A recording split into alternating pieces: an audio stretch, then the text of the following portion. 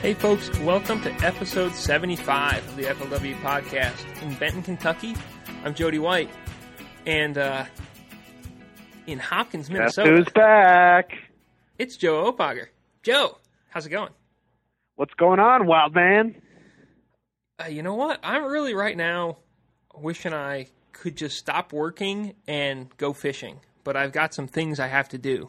But I tell you what, as soon as I'm done editing this podcast, I'm going to be spending significantly less amount of time thinking about work, and I'm really going to dial up my thinking about fishing time. Yes, it's beautiful up here in Minnesota as well. It's about 70 and sunny and not a cloud in the sky. Is it the same down there in Kentucky? It is. It might actually be warmer in Minnesota, though, because it was 64 this morning, and it's not supposed to get to be, really into the upper 70s or 80s until this weekend. It's been very pleasant, not at all too hot, which I'm happy with, and the water's up on Kentucky Lake, and I'm really looking forward to getting out and flipping some bushes, which is something I've done before, but never on Kentucky Lake, and it's apparently epic. Yes, I believe I saw Bill Taylor's social media post saying that he thinks the fish will be in the bushes at this point. Yeah, I mean, they definitely are. I've seen enough pictures to make me basically sick to my stomach. And I'm looking forward to getting out there. And, the Rayovac next week on Kentucky Lake, it should be really interesting because it's not too often there's a major tournament that falls when the water is high on Kentucky Lake. And they're definitely not going to be full on the ledges for that event, which will make it pretty cool. But anyhow, Joe, we got you on board. Kyle's off gallivanting around the country, likely catching fish. Here's the outline for the week. First off, you got the intro. Up next is a wonderful interview, if I do say so myself, with Matt Arey. I did it yesterday while he was driving back from Beaver Lake. Two-time champion. Yes, Matt Arey. And was it incredible. Then we'll talk some news. Joe and I will run through everything we can think of about Beaver Lake. We'll talk a little AOI, a little fantasy fishing for Eufaula. We'll begin to look at that one. We'll get Kyle on next week, of course, to dig into both of his picks more fully. We'll talk Texoma. There's a Southeastern Conference college fishing event coming up on Guntersville. We'll give the BFL weekly update, and that'll pretty much be it. So, look forward to it. Sounds like a great show. All right. Well, buckle up, and here's Matt Arey. And now we're joined by Matt Arey, who's now picked up his second Walmart FLW Tour win on Beaver Lake. Matt, congratulations on the win. It must be pretty incredible. Thank you, Jody. And it was. It's still kind of surreal, and it's a little bit ironic at the same time because this kind of led to it. Standing on the same stage and was able to capture my first major career tour win, and Andy Morgan and I were standing side by side, just like this year. So, and I promise you, he's not the one you want to be standing side by side with when it comes right down to the end. So, makes for a few nervous moments, but. This year was a little easier because I knew it wasn't going to be quite as close. Andy kind of spoke to me and congratulated me a little earlier than he probably should have, but it was good, man. It was a lot of fun and what a week. So I got to watch you land your kicker on the final day. Can you just, for anybody who somehow has avoided hearing about that, can you tell that story? Because it was probably the most amazing thing that I've ever seen in this job for sure, and just maybe it's up there, maybe the coolest thing I've ever seen just fishing. Well, Likewise, Joe. That's probably one of the coolest things that ever happened to me while I'm fishing, and to do it on the final day of Walmart at the tour bid, it makes it even that much more special. But I was just kind of walking through. I mean, basically what happened, I was pulling a swim bait. I skipped it way up under a dock that had a little overhanging garage door that pulls up and down where the boats go, and as I was checking the bait out, I couldn't see it until I came out from under the garage door, and I guess the door was about 6-8 inches of water, and I looked down, and my camera Trey had just stepped up on the front deck with me to close-up shots and that kind of thing, and I looked down, and there's this jack coming out from under the dock, bird dog, and he was following it really close, and I'm sitting here, well, if you get closer, and I get down on my knees immediately. I said, Trey, get down. You got to get a low profile. Because he was really quick to do that, and it helped a lot. But he got down on his knees. Of course, he's still running the camera. And that fish followed that swim bait all the way to the boat. And the fish gets to the boat, and, well, I'm out of line. I've got 3-foot line out. I can't still come out of the water. The fish is still behind. So all I can think about is all these musky fish, because I've seen her on TV growing up doing the little figure 8 boat, pull a bait out the side of the boat. So I just take my rod, I stop reeling, take my rod and start pulling the bait parallel to the boat, and the fish is still following.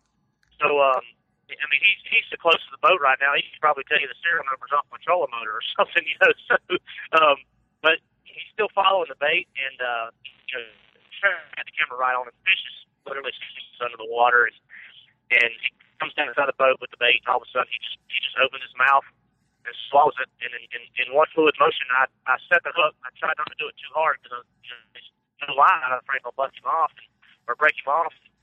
Just in one in one motion, and you saw it. It was hook set and boat flipped him at the same time, and that fish was close to 5 pounds, and it was just unbelievable. I couldn't believe it. I mean, I couldn't believe it.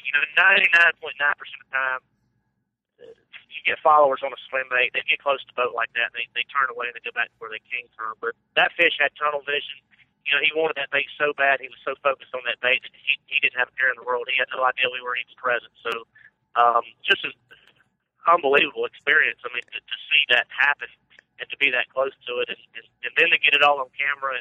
And I think Trey's got but it's going to make for a heck of a television show. That's for sure, because you can actually see the fish through his footage come up and eat that bait, and it's pretty awesome. Yeah, they showed it on stage at weigh-in, and I mean, I'd obviously seen it from one angle out in the boat watching it, and the first time I realized something was going on was when you guys crouched down, and I was like, oh man, something's happening, and I started taking pictures, and to see that footage of the fish like just coming up and just eating it, I mean, it's crazy, and I think there's a pretty good chance we put that up on YouTube somewhere before the actual before the TV show, and man, it's going to get like a bajillion hits. Yeah, that would be awesome, because I'm wanting to see it myself, because I'm on stage, the final day weigh-in, and of course they're showing it on the screen, but I'm half blacked out, and I'm so nervous and tore up, and the emotions and everything else. I'm not really paying attention to what's happening. So I was still just I was just in awe at the time, even on stage watching it. Just couldn't believe that it went down the way it did. Have you ever had a fish of, I guess, any size that you've been able to get to eat right by the boat like that with a swim bait, or is it almost always, you get them further away? Yeah, no, I mean, I've had a few come up and attack a bait kind of out of the blue, like they might have been underneath it where I couldn't see them right at the boat, but not to where I was completely out of line and actually just moving the bait strictly with my rod. I've never had that happen before. Not really anything anywhere close to that, so. When you were moving your bait with your rod, how fast were you moving it? Were you like really conscious to keep it the same speed that it had been going, or were you kind of like trying to trigger the fish a little bit and have it go faster or something? The only thing I did, when I saw the fish following, I kind of changed the retrieve just a little bit, because a lot of times if you get followers on the swim bait, you can do something a little bit different with the bait. But since this is more of a paddle tail type swim bait that rides only about a foot below the surface, I was throwing it without a weight. you can only do so much to it without making it roll over or stop and look look really unrealistic. So as I was pointing with my rod there close to the boat, I did lift it just a touch, and I think that may have been the last straw, because when that bait began to lift, now it was only about 8 inches under the surface, and the fish is right there with it. And as I lifted it just a touch, that's kind of when he just opened his mouth and said, I don't want this thing to get away. It's mine. And in one bite, the bait disappeared. So awesome. As far as speed, though, I kept it the same, just because that bait, and the way I was throwing it without a weight, it was really only one consistent speed that would keep it running right. All right.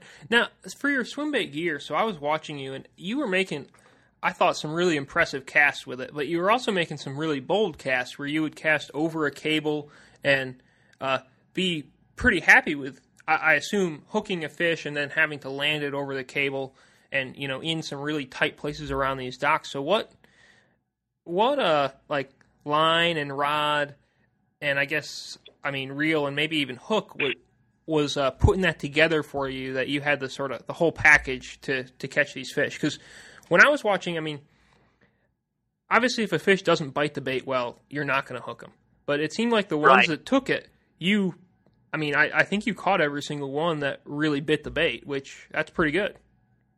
Yeah, that truly ate it. I did miss a lot of fish, but those fish maybe got half the bait or 3/4 of the bait in their mouth. It didn't really engulf it. The bigger largemouth, those 2.5+ pounders, most of them would get the whole bait in their mouth in one bite. Some of the little guys, the 13, 14 inchers, and some of the spots would come up and swat at it real hard, just not slack in your line, but you would never hook them. So, my setup, it was extremely important, because having the right rod and reel and the leverage to get those fish out of some of those places, and the line, the strength of the line. I was throwing over the cables, some of them because they were parallel with the water and there was no gap to get the bait under the cable, so I would just throw over them.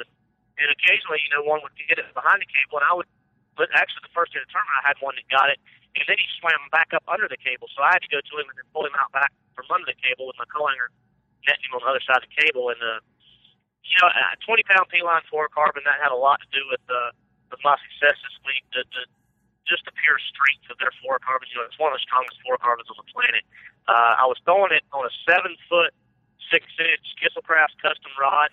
It's actually kind of a Carolina rig rod, but it's a heavy action, and to me, it's the perfect swim bait rod. I'm a little above average as far as height. I'm 6'1", and it's easier for me to handle a little bit longer rod, especially when skipping docks and that kind of thing. But at the same time, you've got to have the power to get some of those fish out to, I was boat flipping pretty much every fish that I caught on that swim bait, regardless of size. Granted, I didn't hook any 7 or 8 pounders. I would have done that, but, and that rod and line setup was I was throwing a 7/0 Gamakatsu monster worm EWG hook in the bait, and just rigging it Texas style, with no weight, and, using a high speed reel, and like I said, the rod and the line really made the biggest difference in everything. How long have you been fishing pretty big weightless swim baits up shallow like this? Is this something that you sort of figured out just for this tournament? Did you figure it out a few years ago back home in North Carolina and get to apply it? Yeah. What was how did that work out? Well, of course, Brian Drift and I were pretty good buddies, and we lived back there in Shelby together, and we had been out before, and he, as far as the weightless swim baits, I had thrown some in the past, like the Gambler Big Easies and some of the Skinny Dippers with small belly-weighted hooks, and that kind of thing, but we had thrown a couple baits back home. We went out together one day, and he kind of opened my eyes a little bit to how well those baits, there's small windows when those baits really work, and right around the spawn is one of the best times of year to throw those unweighted swim baits like that. And it's just something about that subtlety and the speed and the retrieve that triggers a lot of those spawning fish to, and post-spawn fish. Some of those fish that were suspended up under those docks were post-spawn females that were trying to recover from the spawn. So, but yeah, he opened my eyes to it quite a bit. One day we went out a couple years ago on a little local lake, Moss Lake there, and caught some really big fish doing that. And that kind of it showed me a whole new realm and a whole new window of opportunity for a certain time of year to capitalize on something that's a little bit different and a little bit outside the box. So I knew that given the right situation at the right time, it could be a big deal. All right. Now these will. I guess one other sort of bait-related question before we get on to sort of how your whole tournament developed, because we've talked a lot about the final day and the final couple hours, but how many of these baits did you go through? Because these hand pours, like, it seems like obviously almost any hand pour type bait is going to be a little bit pricier than something you buy off the shelf. And yeah, it is. And, the way you had them rigged, it seemed like it was a much more fragile rig than just if you had been rigging them on like rigging a Kitech on a jig head or something like that, where you put a little super glue on and they stick on and you catch 3 or 4 fish. So did you go through like several $100s worth of swim baits this week? I probably went through about $150, no kidding. So I think I went through about 40 baits this week. And because of and actually a buddy of mine who exposed me to this bait, Jeff Sprague, who I'm traveling with in the Central Rayovacs this year, we met a couple of years back. He got paired with me when he was a co-angler, and we just kind of hit it off. But he's the one that actually exposed me to this particular bait. But the durability of them is the worst thing. Rigging a Texas style like that, when you catch one, it's such a soft bait that it completely rips a hole through the back. And I've been in situations before where I've taken that that soft bait mended and just sat at a table at night and tried to mend 12 or 15 back together just to get you to the day, because most of those baits are only good for one fish. If you get two good fish out of them, you're doing well. So like you said, I mean, and you get 3 or 4 bites, even if you miss the fish, it still pairs the bait up. So I think I probably had about 50 baits going in this event, and I think I had maybe 3 or 4, if that, left over when the event was said and done that were untouched. Wow, that's pretty cool. So for the whole tournament, you really put together a very complete tournament. But if you looked at your results, the first couple days and really the first 3 days, I don't think anyone would have said, "Man, Matt Arey, that's a guy who's fixing to bust a almost 18-pound bag." So. How did it develop? Because I know you did some sight fishing. Obviously, you caught some fish on the swim bait throughout. What did you have a plan? Were you looking at the final day as that's the day when the swim bait's going to work because of the weather? What happened? Well, the swim bait bite was something I got on the last couple hours of the last day of practice, and honestly, I had an 18 to 20-pound bag in about 2 hours the last day of practice on that swim bait, and that's when the light bulb went off, and I said, given the right situation and the right window and the right conditions, and my timing is where it needs to be during the event, I've got a really good chance of busting a giant bag one day. Well, the first day, everything kind of went according to plan. I started on a couple sight fish, caught put a couple of blocks early, a couple of pounders, went and ran the swim bait deal, and caught a couple good ones. And got up to that 14.5-pound, 50-pound mark, whatever it was, and kind of said that, I laid off of them because I said, I think I'm going to be where I need to be. And fish management is such a huge deal at Beaver. There's only so many 3 and 4 pound largemouth in that lake to go around, and I was fishing some really highly pressured areas, but I was fishing a lot different than most of the other guys, and that was a big key for me too. And some sight fish along with some Prairie Creek fish and a couple swim bait fish on day 2 and day 3 kind of carried me through. But Jake and I talked. We share everything, and he knew what I had done the last day of practice, the last few hours, and he kind of picked it up and did the same deal and got some big bites. And we were sitting there talking before the tournament began, and I said, one of us got a really good shot at winning this deal, because if we can go the distance and the stars line up, one of us can bust a big bag on this swim bait deal, and everything's going to have to go right. But I think the final day just set up well, because Saturday night, I think the low was like 55. It was the warmest low we'd had all week, which I think makes the fish more active in general. It may even brought a couple pre-spawners up, that hadn't quite yet spawned, brought them onto the bank, and I think I caught a couple of those the final day also. and it just made the whole lake a little bit more active in general, or at least the areas that I was fishing. And everything was just perfect. I mean, the conditions, the water had warmed up some, and we had a little bit of wind, and everything lined up good for that swim bait deal. Okay. And you kind of like fished all around the lake. Was that just because you looked for beds all around the lake and that's where you ended up fishing, and then you sort of had specific areas you were looking for with the swim bait, or what? Because it seems... No. Go on. No, you're right. I was all over the lake. I fished all the way down to basically all the way down to the Honey Creek area and all the way up the river about 8 miles to the Hickory Creek area. So I was all over the lake. Now, day 3, I went a little bit further down than I planned, but I had marked a lot of bed fish down there, and some in some a few off the wall places that were more isolated fish and that kind of thing, where I didn't think some people would look and potentially find those. So I could save a few. And fortunately for me, on day 3, that's what saved me. I ran down the lake, caught a couple key 2.5-pound largemouth off the beds. That's what got me up over that 10-pound mark, and it kept me in the hunt. So I was all over the lake, to answer your question, and did a lot of different things. But the swim bait deal was more in that not dirty water, but not clear water, kind of like last year where it was 2 to 3 foot of visibility. I think the fish committed to that bait a lot more aggressively and a lot easier in that water than that super cheap clear water. Okay. And then I guess one more question. You coming off of the Grand Lake event, the Rayovac there, you finished 3rd. You were bed fishing the vast majority of the time. Did that in any way set you up well for going into Beaver Lake? Were you at all more in tune with the bedfish than you otherwise would have been? Because I know it's one of your strengths, but it's got to be kind of nice to just keep on keeping on, if that makes sense. Yeah, in a roundabout way it was, Jody. I mean, it gave me a lot of confidence, a lot of momentum, and that's a huge deal in our sport. Confidence and momentum being 2 of the biggest assets that we need to just stay mentally strong when we're fishing. But the site deal at Grand was a lot different from the aspect of, number one, just the overall number of beds and the sheer number of quality fish. So it completely dominated that event.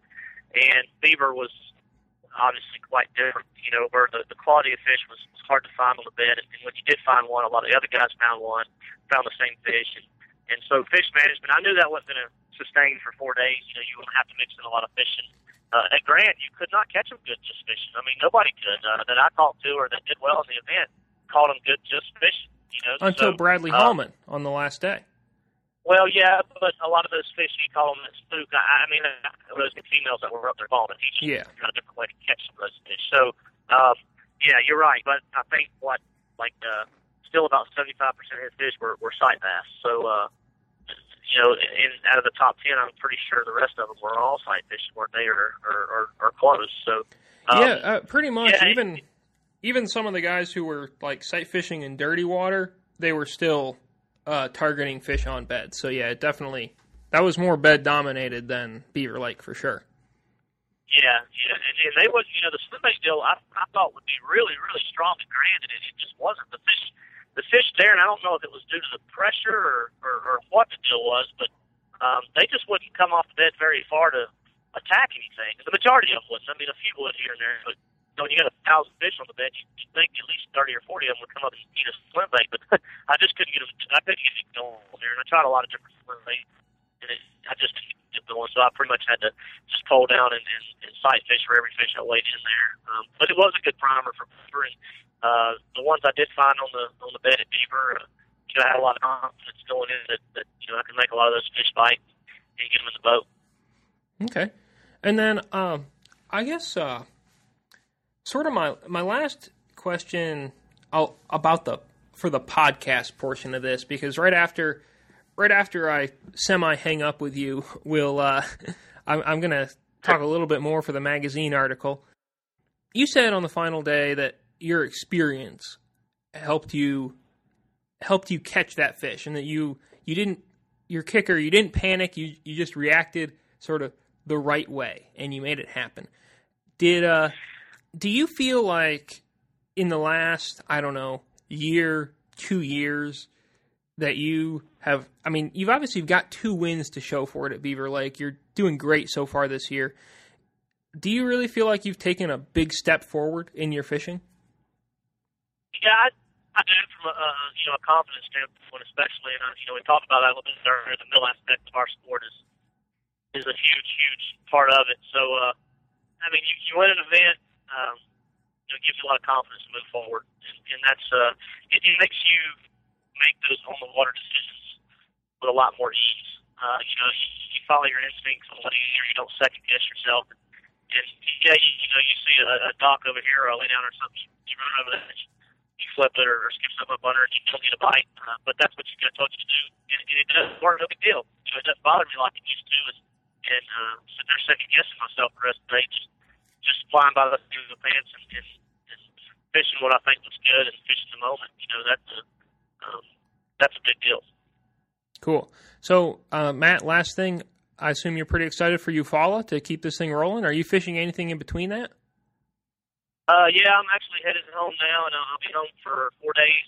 Saturday morning, I'll leave and head up to Kentucky Lake for the Rayovac, the second Super, and then I'll go from there straight to Eufaula, and from Eufaula, we'll go down to Lake Fork for the TTPC down there. Awesome. Well, that's a cool one, and that one, I know Lake Fork's got some big bass, and big bass always seem to like eating swim baits. So who knows? Maybe you just figure out a new way there. Yeah, we'll see, man. I'm excited about that one. We fished it last year at Fork, and it was, I think Combs won it with a 3-day total of about 115 pounds, just unheard of, and that lake is hands down probably one of the best in the country. The Texas Parks and Wildlife does a really good job of fish management down there and conservation. So it's a phenomenal lake, and I'm sure it'll shine again this year. All right, what's the biggest bass you ever caught, and was it at Lake Fork? No, it was an Okeechobee, and it was actually in practice. It was a 10-pounder. So that's the biggest fish to date that I've ever caught. Cool. All right. Well, Matt, obviously hang on the line for a sec, but man, thanks for coming on the podcast. It was a pleasure talking to you as always, and best of luck going forward. Thank you, Jody. Thanks for having me. So, Joe, I just finished up playing the Matt Arey interview, and I didn't send it up to you beforehand to listen to it, so you really don't have any impressions about it. But I imagine you have some thoughts and ideas about Beaver Lake. So what stuck out to you about that tournament? Is there anything that you want to pick my mind about, or vice versa?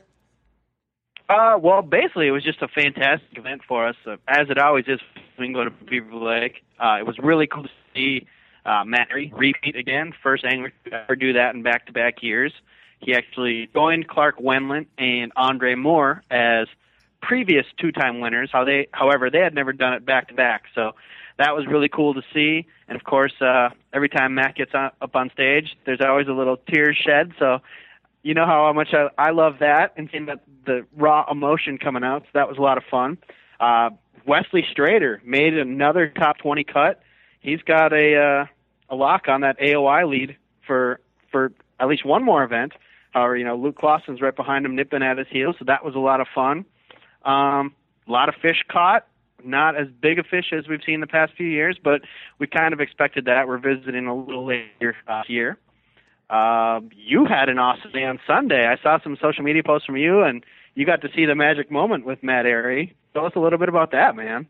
Dude, it was crazy. So you heard Arey sort of like describe it in the interview, and it was just the most amazing thing because I got lucky and I saw the biggest fish of the tournament get caught, or at least I think it was, if not the biggest, then it was definitely the biggest fish any of us actually saw get caught. And I mean, that doesn't happen all that often. Usually, you see some good fish, but the absolute giants, they get caught when you're not on the water. Maybe it's the first cast of the morning and you haven't got there yet.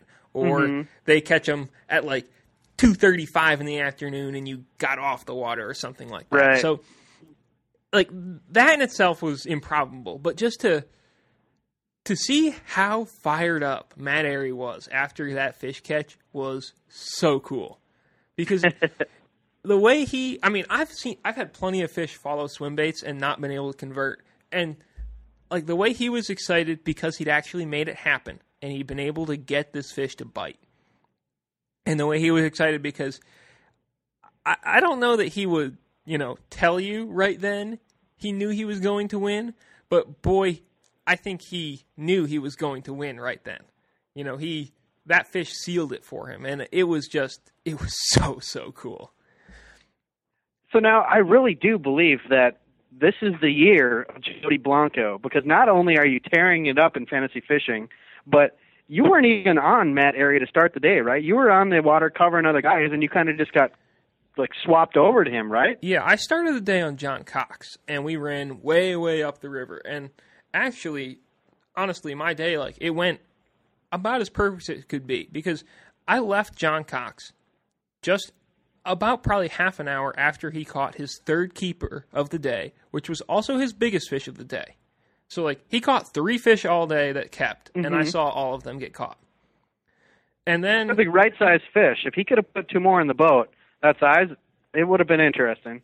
Oh, for sure. He was catching little fish, but the keepers he was getting were all quality fish, a lot bigger than a lot of the guys in the field were catching. Right. But that seems like that's sort of the way of the river. The further up you go, it seems like the guys a lot of times do catch quality fish, but you can sort of crash and burn and only catch 1 or 2 of them some days. But anyhow, so I left him because Kyle went in to do the midday update, and Kyle had been on Matt Area in the morning. He chronicled his, he wasn't necessarily locking the tournament up in the morning, but he was definitely in the lead going into the afternoon. We all knew that, but we also knew that Andy Morgan had a lead, and kind of anything could still happen. And then, I got there, and he missed one, and then he caught a non-keeper, and then he went to one pocket, didn't catch anything there, went to this one other pocket, and caught his giant, and then caught a 3-pounder, and it was on. It was amazing. That's so awesome. Have you happened to see the Ion footage from the boat yet? Are we going to get a chance to take a look at it? I haven't seen the Ion footage. I've seen the footage from the big camera. Okay. Which, we played it on stage at weigh-in, and sure. I got to see it then, and Peyote showed it to me one other time, and it is so cool. But I haven't seen the Ion footage yet. I'm sure Jesse has it. But he's busy right now. He's sort of in transit from Beaver Lake down to Texoma for the Rayovac. Sure. So we'll see. But man, I can't imagine. The one thing is the Ion was on the wrong side of the boat. So the Ion's over on the driver's side, and he landed the fish and knelt down and did almost everything on the passenger side. Mm-hmm.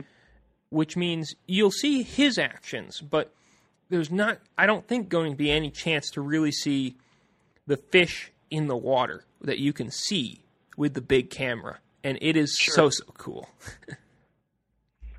What really sticks out to me is, the last 4 or 5 FLW Tour events that have happened have all come down to the final day and been super dramatic. Going back to the Cup last year when Anthony came up from second place and ended up winning by an ounce, or he was second or third. I don't even remember what it was. But from there we go on to Lake Toho, where JT stumbles on the final day and almost loses it, but at the end he pulled it out in very dramatic fashion.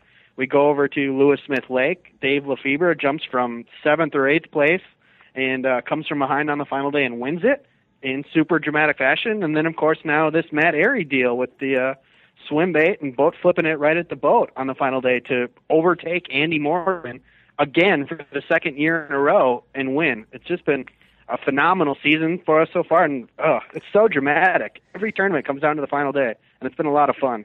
Yeah, you don't get that very often.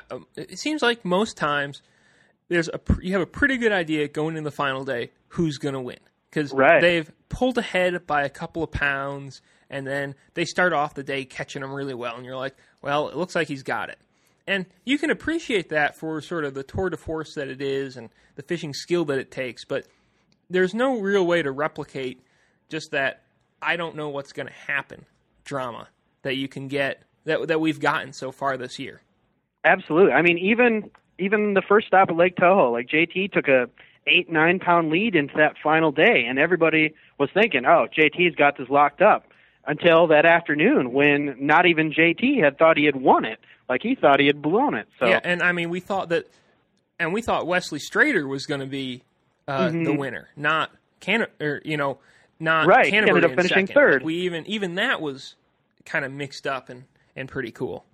Yeah, it's just been this last 4 tournament stretch have been the craziest tournaments that I've been a part of at FLW in my 4 years with the company. Yeah, it's been wild, and I mean obviously the Cup, that final weigh-in, I've never seen a weigh-in like it. I don't know how I could replicate that, but just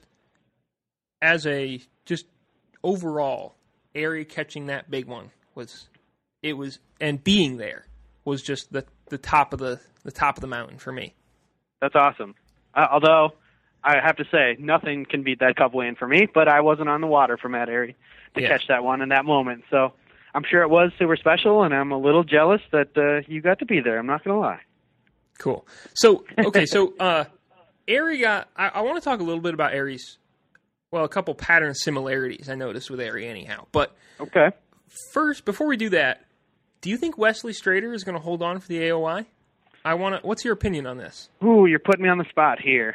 Well, because he's got a pretty decent lead, and he's got Chickamauga, his home lake, waiting for him. Where you would think like that would be a place where he could distance himself maybe from some of the other guys who aren't Andy Morgan. But Andy Morgan's in 9th. I mean, we were at Chickamauga 2 years ago when Casey Martin hammered it home and ended up winning by a huge margin, but Wesley finished second in that event. So, I mean, he's got a lot of success on Chickamauga. The 2 crucial events for him are going to be Lake Eufaula and the Potomac River. Right now, he's got an 11-point lead on Luke Clausen, who's in second place, and a 26-point lead on third place, Sangler Tracy Adams. So, like you said, Tracy he's in Adams the driver's has seat won, right now. I think, on the Potomac, or maybe it was on Champlain where he won. Okay. But Tracy Adams, I don't know. He's a pretty incredible angler thus far this year. Right, he's having a great season after a few-year hiatus. He, returned this year and sitting in third right now after half the season. So he's got to be ecstatic with how it's playing out. I think Wesley pulls this off this year. I am all aboard the Wesley Strader train. He's just so fun. But I guess we'll see. He is fishing like a man possessed this year. I mean, 3 straight top 20 cuts. It's awesome to see. Everybody at FLW is a big Wesley Strader fan, on and off the water. So, I mean, to have a guy like that in the driver's seat that everybody loves, it just gives you somebody to root for. Yeah, you really can't not be a Wesley Strader fan. Sure. Because he's hilarious. He's a super nice guy. He fishes hard. He goes about it, I think, the right way. I'm very excited for Wesley to keep catching him this year. And he finally has a boat wrap now, which is key for actually being able to find him on the water. Because it definitely helps a lot. The first 2 events, I found Wesley one of the days because we knew right where he was fishing at Toho, but I couldn't tell you if I ever saw him at Smith Lake. Cause, without a wrap, it just kind of blends in. It does make it really tough. Yeah, and he's got a Hellas Construction on the side now, and that's great. I wish he had his face on the side like he does on his truck. It is one of my favorite wraps on tour this year, I've got to admit. I love that he's on his own truck. That's hilarious. Yeah. I keep trying to get Zach Burge to sell Kyle and I that space in his jersey so we can put Kyle and I's faces there. That still is... he seems not really jazzed about that. Well, he wants to keep sponsors for next year. I mean, he's not trying to scare them away, Jody. Well, I mean, look, I know I'm kind of let's put it this way. I don't have a face made for television or anything like that, but I mean, Kyle's on Circuit Breaker. People should be lining up for that.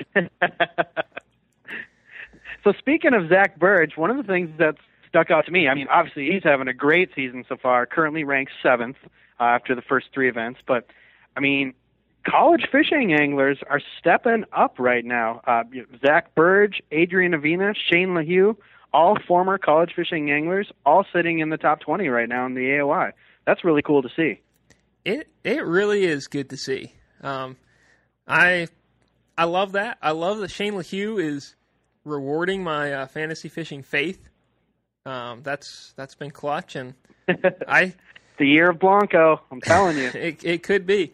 And I guess I haven't looked at the Rookie of the Year standings, but Burge, he's got to have a really big lead on whoever's in second. Absolutely. I mean, he's currently ranked 7th. I'm trying to scroll down to see who the next highest ranked rookie is, and I'm into the 40s right now, and I'm not seeing one. So he's got a firm grip on that Rookie of the Year lead. Andrew Young is probably a rookie. Yes. Yep, 44th, Andrew Young. And yeah, he's got a massive lead on him. Yes. So it certainly looks like Burge is well on his way to Rookie of the Year. He's got a 117-point lead on him, as a matter of fact. I wonder what Lambert's deficit was before the TVA events last year, because he really turned it on in the second half, and maybe there's another guy like that who you would say, well, this is someone who could sort of challenge in the second half. I'm not sure, and that's something honestly I should write down, and Kyle and I should talk about next week. It'll be interesting to see, how Zach Burge does as we transition into the second half of the season with, some different tournaments coming up on the TVA. Obviously, our first 3 events have been kind of all during the spawn, all kind of shallow water patterns have been the deal. And obviously, Burge from Oklahoma, that's kind of his deal as well. So it'll be interesting to see how he adjusts and if he can, do well on the Potomac and Eufaula and Chickamauga coming up. Yeah, we definitely know he's comfortable fishing shallow. He did fish pretty deep and, with a spinning rod at Beaver Lake for his fish. He caught spotted bass both days. Okay. Fishing down in the bottom part of the lake. So I think he's pretty versatile. He's won tournaments in the summer before. His college BASS national championship win came in the summertime, and he had to fish a number of different bodies of water for that. So I think he's got a really good shot to stay strong. I wouldn't project him to win the AOI, of the group around him. If I had to sort of look through, I would probably project him to fall a little bit, but I think he's just because the group around him is so strong, not because of any fault of his. But I think that he's definitely seems like, I would say, in really good shape, not only to win the Rookie of the Year, but also to sort of double qualify for the Forrest Wood Cup, because he's already in via the Rayovac Championship. Sure. So bringing it back to Beaver Lake, one other thing that kind of stuck out to me was Adrian Avina and his great finish. I don't know if you followed along with his mishaps leading up to the tournament. He ended up breaking down in his truck. I think it was like 600 miles from Rogers, and he had to have the local dealer there come out and get him. And so basically he fished the whole tournament without a truck, and he was dealing with all of that stuff, and he still finished 21st, missed the top 20 cut by just 1 ounce. I mean, that's a pretty remarkable finish when you've got so much drama going on outside of fishing that you're trying to get taken care of. Yeah, I was really impressed by that as well. It definitely was, and I think Greg Bohannon helped him out quite a bit. Yes, on the non-fishing side of things, which obviously is it's great to see the tour guys sort of pull together and make it all happen. And definitely. And I honestly don't think Adrian's even home yet with his truck. I know that they had to send a whole truck and trailer out to pick it up and truck it back home to Jersey. And I believe he's just getting home within the next day or two. So, I mean, he's still dealing with this. Yeah, but I think for me, he seems to really get Beaver Lake. Like he seems to be a guy sort of on par with Matt Airy maybe, who just kind of has a knack for it because he's done. Last year was kind of a pretty disastrous season for Avina, but his best finish of the year was at Beaver Lake. Mm-hmm. I think he finished like maybe 17th or something last year, and again another really strong finish, which I'm impressed. And he's really done well on the smallmouth the last couple of years, which is kind of a unique way to go about it. It's one that I know Gagliardi and Scott Suggs have managed in the past to do well on that, Sure. and he certainly pulled it together. Yeah, I mean, he came in very disappointed last year, missing the Forest Wood Cup for the first time in his career, and he's had a great season so far. He's sitting 7th in the AOY standings. He's finished in the top 25. He's in the actually first 3 events. 10th. Oh, 10th? Oh, excuse me. I'm sorry. Yeah. 10th. But he's Burge having a is great 7th. year either way, though. Top 25s all season so far, so he's cashing checks, and so far it looks like he's on his way to the Forest Wood Cup. We'll see if he can keep it up. Yeah, I certainly hope he makes it, just because I like to see him there. One other Beaver Lake related thing was I wanted to just bring up again, and I've written this I think a couple of places now and talked about this a couple of times, but the guy who won, just like Bradley Hallman at Grand Lake, they fished for spawning bass, but they also had a way to catch fish that were not strictly sight fish. And it seems like that is really an important thing when it comes to winning a tournament during the spawn. Because I don't know what it is, but Hallman at Grand had the spook to catch those bigger fish. And, to catch some post-spawn fish and to catch some pre-spawn and spawn fish that were bigger, Airy had the swim bait. And, boy, that paid off for him. So that's my Beaver Lake wrap-up. Yeah, I've got one other thing to talk about, and it was rather unfortunate, not something that we enjoy talking about, but it does need to be addressed. The DQs at Beaver Lake, I'm sure you heard about. Yeah. Obviously Benton, I feel like, is especially kind of gut-wrenching. Rose just seems like, it's a bummer because Rose typically always does well on Beaver Lake, and he was the highest salaried angler in fantasy fishing, I do believe. And it seems like to me that he just sort of had a real mental lapse or something because the way he got DQ'd for leaving his boat adrift is not, I don't know, that's not something that I feel like a veteran like him should typically get DQ'd for, I guess. Sure. Well, the rule was just changed about 4 years ago, so it is fairly new if you look in the grand scheme of Mark Rhodes' career. The rule was implemented that anglers aren't allowed to leave the boat adrift or abandon it without properly tying it off or anchoring. And that's basically just because we can't have a boat sitting out on the lake and have someone come upon an empty boat. If they call 911, that search and rescue team is going to be out there immediately, looking for these missing anglers that are on the boat. So that rule was implemented a few years back, and agreed, it was just a simple lapse of judgment. I know Mark was disgusted and sick to his stomach about it, but we have to enforce the rules, no matter if you're Mark Rose or whoever it is. So unfortunately, his day 2 weight was zeroed, as well as his co-angler, Nick Lockelman. Now, a lot of people were upset about that as well, that the co-angler also faced disqualification.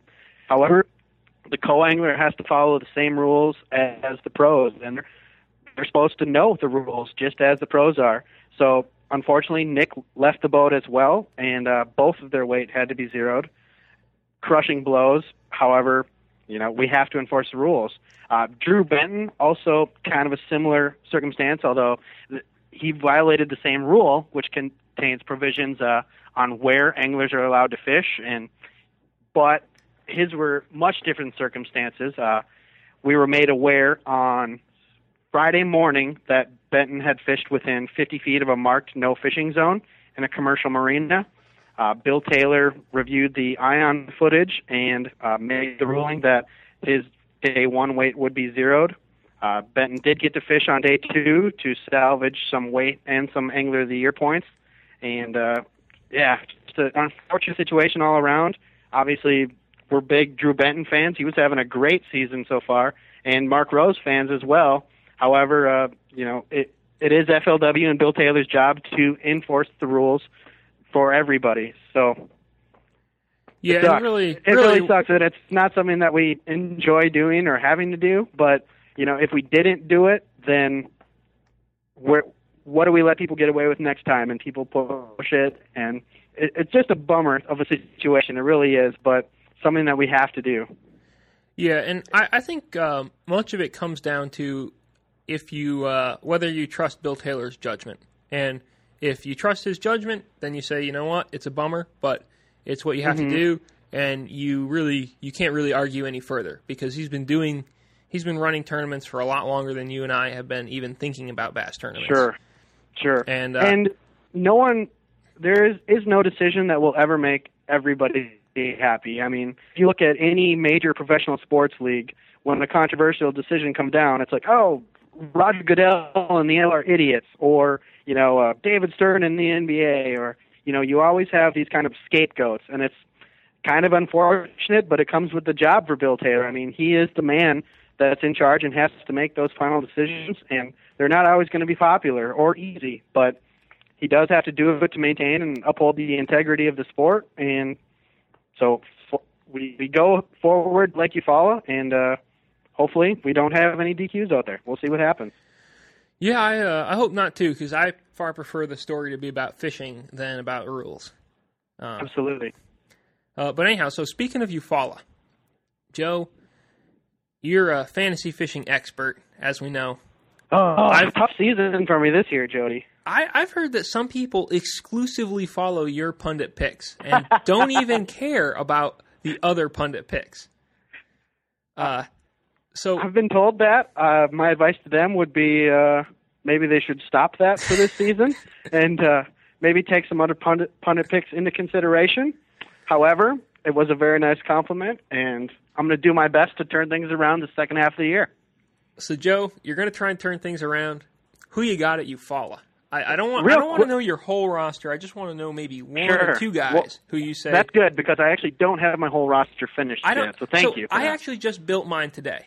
I haven't written anything about it, but I set it all up, and because I was trying to research the price of one guy, and then I got down a rabbit hole and started doing the rest. So I actually have I think I have my roster pretty set, actually, and I'm really super happy with it. But, again, I'm not sure. I got to look at it again.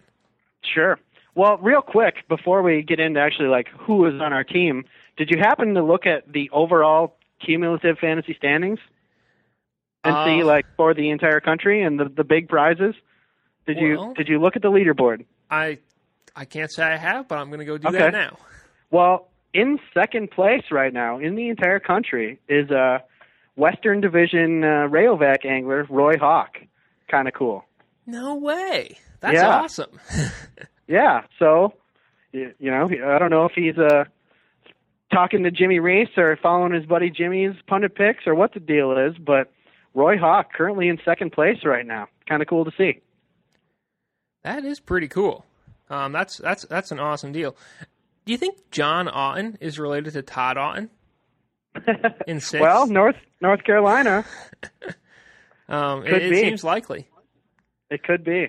We've had close family members do well in the past, so who knows? I mean, if they get a little extra inside info, it's like, hey, that's the man. I like it. All right, so some anglers for Lake Eufaula. I've got two written down. Well, first of all, why don't you say yours? Because yours that you've got written down is a no-brainer and an easy number one pick for Eufaula. Yeah. Guys, if you don't, there's no reason in the world not to have this guy in your team. And it's Tracy Adams. He's $9. He's also second in the AOI standings and has, I think, a pair of top 30 Rayovac FLW series finishes on Eufaula. I'm not sure how he ended up priced at $9, but you got to spend that $9. He's an incredible bargain, and granted, obviously, it could all crash and burn. You never know. Sure. Just like I'm just going to throw this out there, my Sean Murphy pick for Beaver Lake. I believe he was, $6 or $7, and he finished second at that tournament just 2 years ago. So I was like, oh my God, pick of the tournament right here. And then he went out and struggled this year, and it ended up being not so great of a pick for me. But that may not be the case for Tracy Adams. Or my Van Sols pick at Lake Toho. Yeah. Yeah. So obviously there's a chance of this, but Tracy Adams seems pretty well set up to be about the best $9 you could spend. So take you some Tracy Adams. Sure. All right. So I've got two guys for you here, Jody. First one is also having a great season. Currently ranked, let me see here in the AOI race. 6th in the AOI race. John Cox. He hasn't done extremely well at UFall in the past, but this tournament's setting up a little differently. I know that he really was worried about Lewis Smith Lake and Beaver Lake, and he got out of both of those tournaments with top 10 finishes. He's on a roll right now. He was looking forward to the second half of the season and thought that's where he would do his most damage. So to be sitting in 6th after the part that you were worried about is pretty remarkable. John Cox's salary for Lake Eufaula is currently $18. So anytime you can get an angler, under that $20 threshold, I think it's a great deal. And to get the 6th overall ranked angler who's excited to fish Eufaula and thinks he's going to do well, John Cox will most likely be on my punted pick team. He might be on mine now after that, because boy, did you sell it well. And the one thing that I would be a little concerned about, and we'll see if this plays out or not, but in the past, the winner has come offshore. And I say in the past, sure, I'm talking Randy Haynes. Yep. And as we know, John Cox doesn't have any transducers on his boat, so he's going to be fishing the bank. That could still work out for him, because there's definitely, I think, a more robust shallow bite on Eufaula than you get on like a Kentucky Lake in the summertime or a Pickwick in the summertime. So I guess we'll see. But I think that's probably one that you got to own, especially if the tournament shapes up where it's not full-on offshore deal. Another guy that I like, Barry Wilson, for just $17. Local Alabama guy down there. He's kind of had a tough year so far. I'm not seeing him in the AOI standings anywhere. Actually, he's 92nd. But last time we were there, I believe he had some sort of mechanical breakdown, and it cost him some time on the water that was crucial for him. I think this time he kind of overcomes that and does well on Eufaula. It kind of matches up well stylistically with him. And for $17, I think he also is a great buy. All right. I'm fine with that. I would say I've been burned by Barry Wilson in the past, namely at last year's Forest Wood Cup. I'm going to let you have that one, and I'll be wrong on that. All right. Yes, and it was day 2 that he actually struggled. He only weighed in 2 fish that day, whereas he had weighed, a solid 10-pound, 10-ounce stringer on day 1. So it was the slip on day 2 that really cost him, and I think he can turn things around this tournament. I think I would like to see him turn it around, and I think this is definitely one that does set up pretty well for him because it's near his home. He's definitely, I think, a good guy when you've got both grass and an offshore type bite present. I think those are some of his strengths. So I could see him doing well, and I hope he does well for your team. All righty, and of course, my punted picks will be posted by the end of the week. If you're an FLW member, you can go on and see all of our team and our reasoning behind why we were picking who we are. So that reminds me, I got to rustle up Jimmy Reese to get his picks in. Yes. I'm excited to see who Jimmy picks for this event. He said he's done picking himself, which I hope he doesn't. I hope he keeps picking himself. Also, Matt Steffen really wants me to pick him, and I may have to do that just to be nice. Because Matt Steffen is a very nice guy, and he's a pretty good angler as well. And made the Forest Wood Cup last year. Yes, and I'm beating him in the Bridgeford League. Aha! he was like, "Hey, if you're going to brag about beating me, you should at least pick me." So I may do that. I'm not sure what he's priced at for Eufaula yet, and I should go and look at that and sort of see how it lines up. So tell me more about this Bridgeford League. Is there a case of jerky to the winner or anything like that? I think the winner, I don't really know. Okay. Let me find the league. I'm not in that league, but I tell you what, I'm most likely going to be after tomorrow. Not sure if it will help at all, of course. See if there's an indication of. Well, there's no indication in the league as to what it was, but I do recall there being some jerky on the line in some form or fashion. I think it was a tournament by tournament and as well as a year end. Which I haven't managed to triumph in any of the individual ones yet, but the year end is where I'm shooting for, because right now I'm in the lead on that, I think. Well, I'll tell you what, I'm a big fan of the Bridgeford beef jerky, so I'm going to find this league, Jody. Well, it shouldn't be too hard, and I too am a big fan. All right, moving on from fantasy fishing, because we'll talk about that a lot more next week. We've got the final event of the Rayovac FLW Series Texas Division this weekend on Texoma. We got an AOY race coming down to the wire. We've got maybe some smallmouth out there. It should be a real cool event. Definitely. Joe, you think Hanselmania takes away the AOY title? Do you think he wins again? Say your prayers, eat your vitamins. Hanselmania run wild this year, brother. Now, is that like a wrestling reference? Oh, that's Hulk Hogan. That's okay. The original Hulkamania, Jody. See, I didn't know that. I sort of guessed it was because I know you, but I was not. With all the Hanselmania, I was going crazy. Just with, Hanselmania will live forever, or Hanselmania runs wild. These are all great captions, and I love the pro wrestling references, always have. But I am shocked to see that, the 3 events in the regular season, Ray Hanselman has won the first 2 of them and is a favorite coming into this event as well. He's only 6 points up on Denny Brower sitting in second place, just 12 points up on Jodan Sentina. Both of those guys have made ends in the first 2 events as well. That's insane to me. You would think that the guy that has won 2 events could almost just show up to the third and he would win AOI. The fact that he's got just a 6-point lead blows my mind. It is really pretty amazing how good that little top echelon of guys have been. And if you read the sort of AOI update we did, it sounds like Denny Brower is out of the hunt. I did. Although, do you think he could be sandbagging? I think he could be sandbagging. Because it seems like something the wily he might old do. veteran, it could be. But I don't know. I feel like to sandbag about one's health is a much different thing than sandbagging about the fish you're on. So, sure.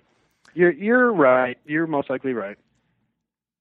But, Jodan obviously is right there. Collins is right there. And, I mean, if Hanselman stumbles, which he could, because for anyone to fish that well through 3 tournaments, through a whole season, is pretty ridiculous.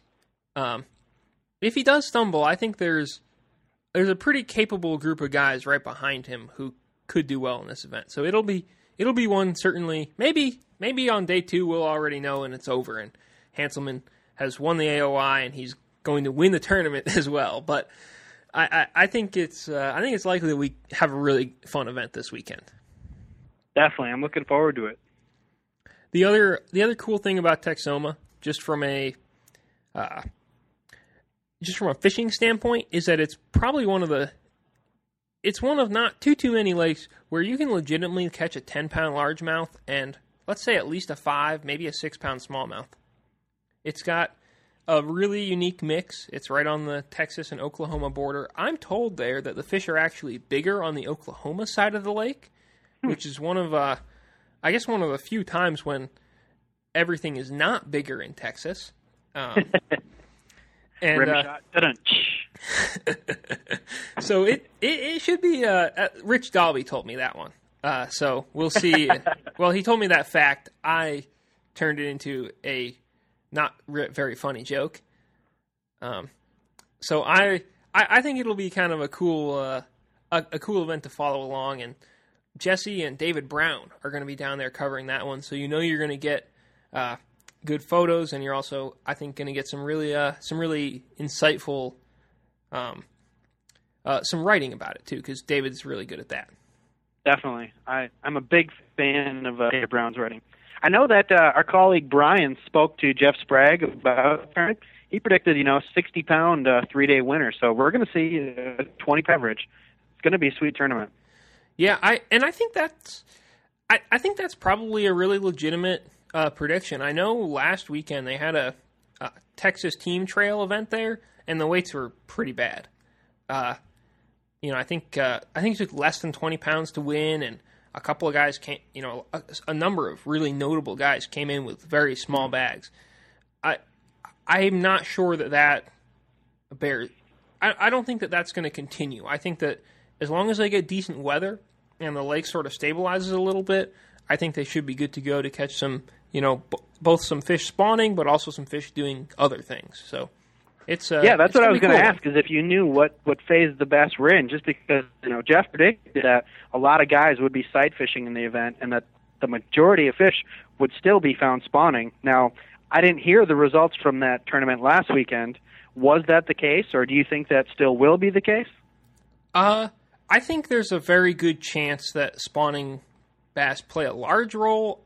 I don't think the winner exclusively targets spawning bass is, okay, I guess, what I would say. I think it's going to be a little bit, maybe like, well, I don't think it's going to be as full-on spawn as Grand Lake was.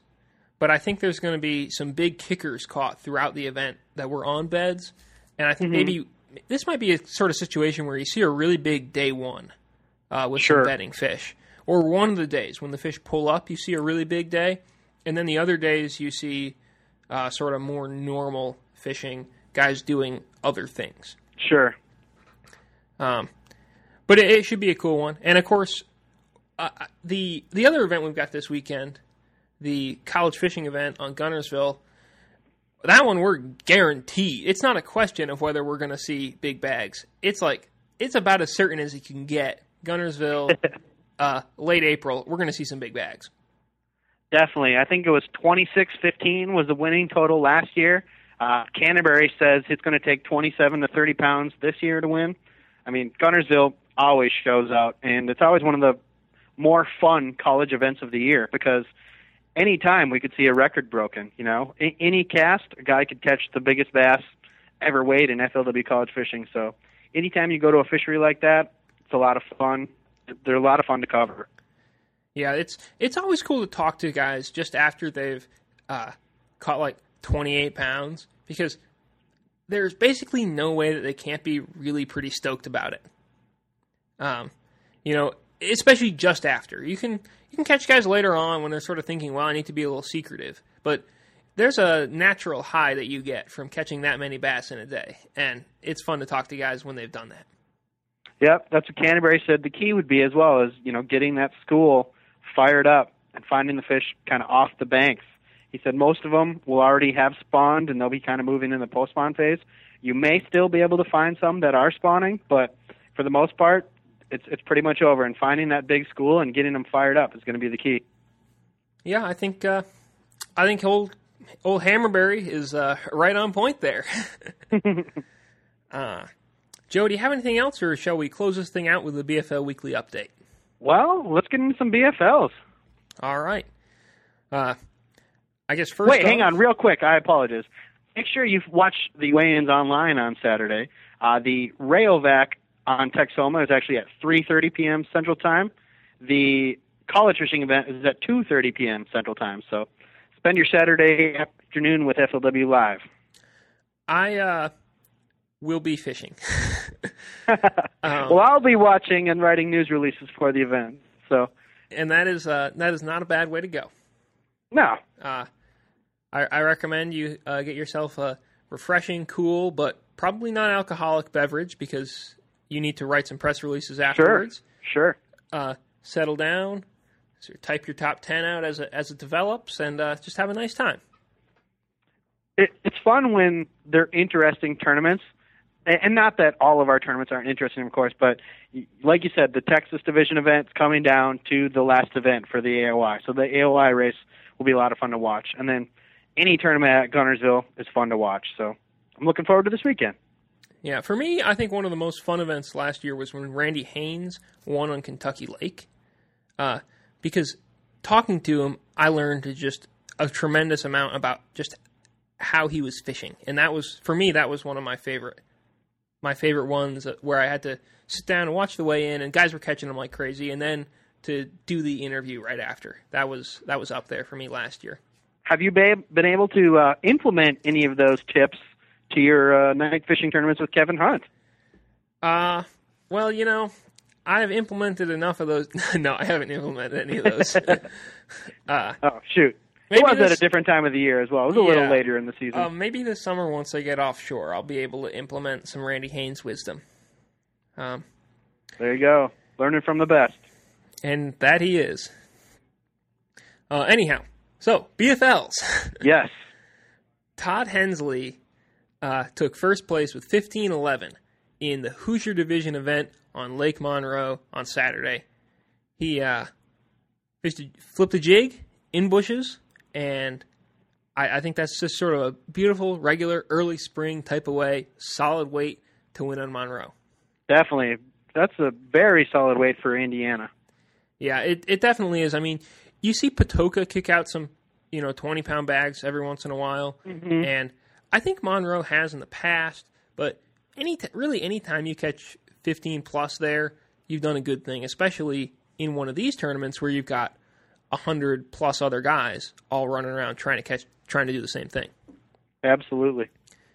The Shenandoah Division event on Kerr Lake was won by Chad Poteet, I think is how you say his last name. That's how I would pronounce it. He caught 17 pounds, 13 ounces, flipping bushes with a brush hog and throwing a spinnerbait on points. It was, and 17-13 is another really good weight for Kerr. Like that's very solid. It seemed like the fishing was probably really good that day. All right, congratulations to Chad Poteet. And also on him, he was real pleased that, from what I could tell, with his ability to adjust, because he caught, I think, 2 of his fish on the bushes, and then when the wind started to blow in the afternoon, he swapped over to a spinnerbait on the points, and that, being able to adjust and having it work out doesn't happen all the time. So that's real cool that it all sort of came together for him. Yes, he was very excited. He said he caught 10 or 11 keepers today, and he said that change in the afternoon once the wind picked up was the key to his win. On Lake Hartwell in the Savannah River Division, not the South Carolina Division, Michael Anders caught 23 pounds, 13 ounces. Big bag. Fishing a fluke on points where blueback herring were spawning, and he also caught an 8-13 on a bed with a jig. Big ups to Michael Anders, because 23-13 is huge on Hartwell. And, man, Michael actually said that, he had 18 pounds of fish by 11 o'clock that morning. That would have won it right there. But then, as you mentioned, of course, he went on. He found that big hog on the bed, caught it with a Knight's Custom Lures jig. 8-13, biggest fish of the tournament, and he ran away with it. Won by more than 7 pounds. Yeah, that is tremendously impressive outing, for sure. Definitely. And we had a tie for the next one. Yes. The Mississippi Division event on Dale Hollow. Wait a minute. That should be Mountain Division event. Mountain Division event. The Mountain Division event on Dale Hollow. It took 19 pounds, 1 ounce to win. And Terry Ledford and Brandon Wallen both caught 19 pounds, 1 ounce. And they were both fishing pretty similarly, right? From what I can tell, yes. They were both fishing shallow, fishing mid-lake with plastics, and I imagine that they were both catching a lot of spawning bass because it seems like exactly the right time for that to happen. Right. And I don't really love ties in fishing. Like, I would like for there to be realistic ways to break ties when at all possible. But you can't really do that with a BFL. And the fact that these guys tied, they both had really good days on Old Dale Hollow. So that's good work regardless. And, they both get $3,800 paycheck. So, nearly 39. I believe it was $39.87 was their reward for first place. So that's a nice payday. Anyway. Yeah, I'm sure neither of them are too bummed about the tie. And, of course, they do get duplicate trophies. Even though we only have one winner's trophy on hand, they'll be sent each one of them will take the winner trophy home. The other one will get sent a winner trophy. Because, you can't win one of these things without a trophy. You got to be able to show it off. Exactly. And then in the Mississippi Division event on Pickwick, Roger Stiegel caught 5 fish for 19 pounds, 5 ounces. He threw a jig, a Carolina rig, a Strike King 6XD, and he kind of did he didn't fish like true offshore stuff, but he fished some sort of cuts and bars, and, he kind of mixed it up, which was pretty impressive. Congratulations to Roger Stiegel. All right. Now, I want to make a brief interruption here for a potential fantasy fishing question, Joe. Okay. Jason Lambert is projected by many to do well coming up at Eufaula. Sure. It definitely is an area it fits to his strengths, and he's looking forward to it.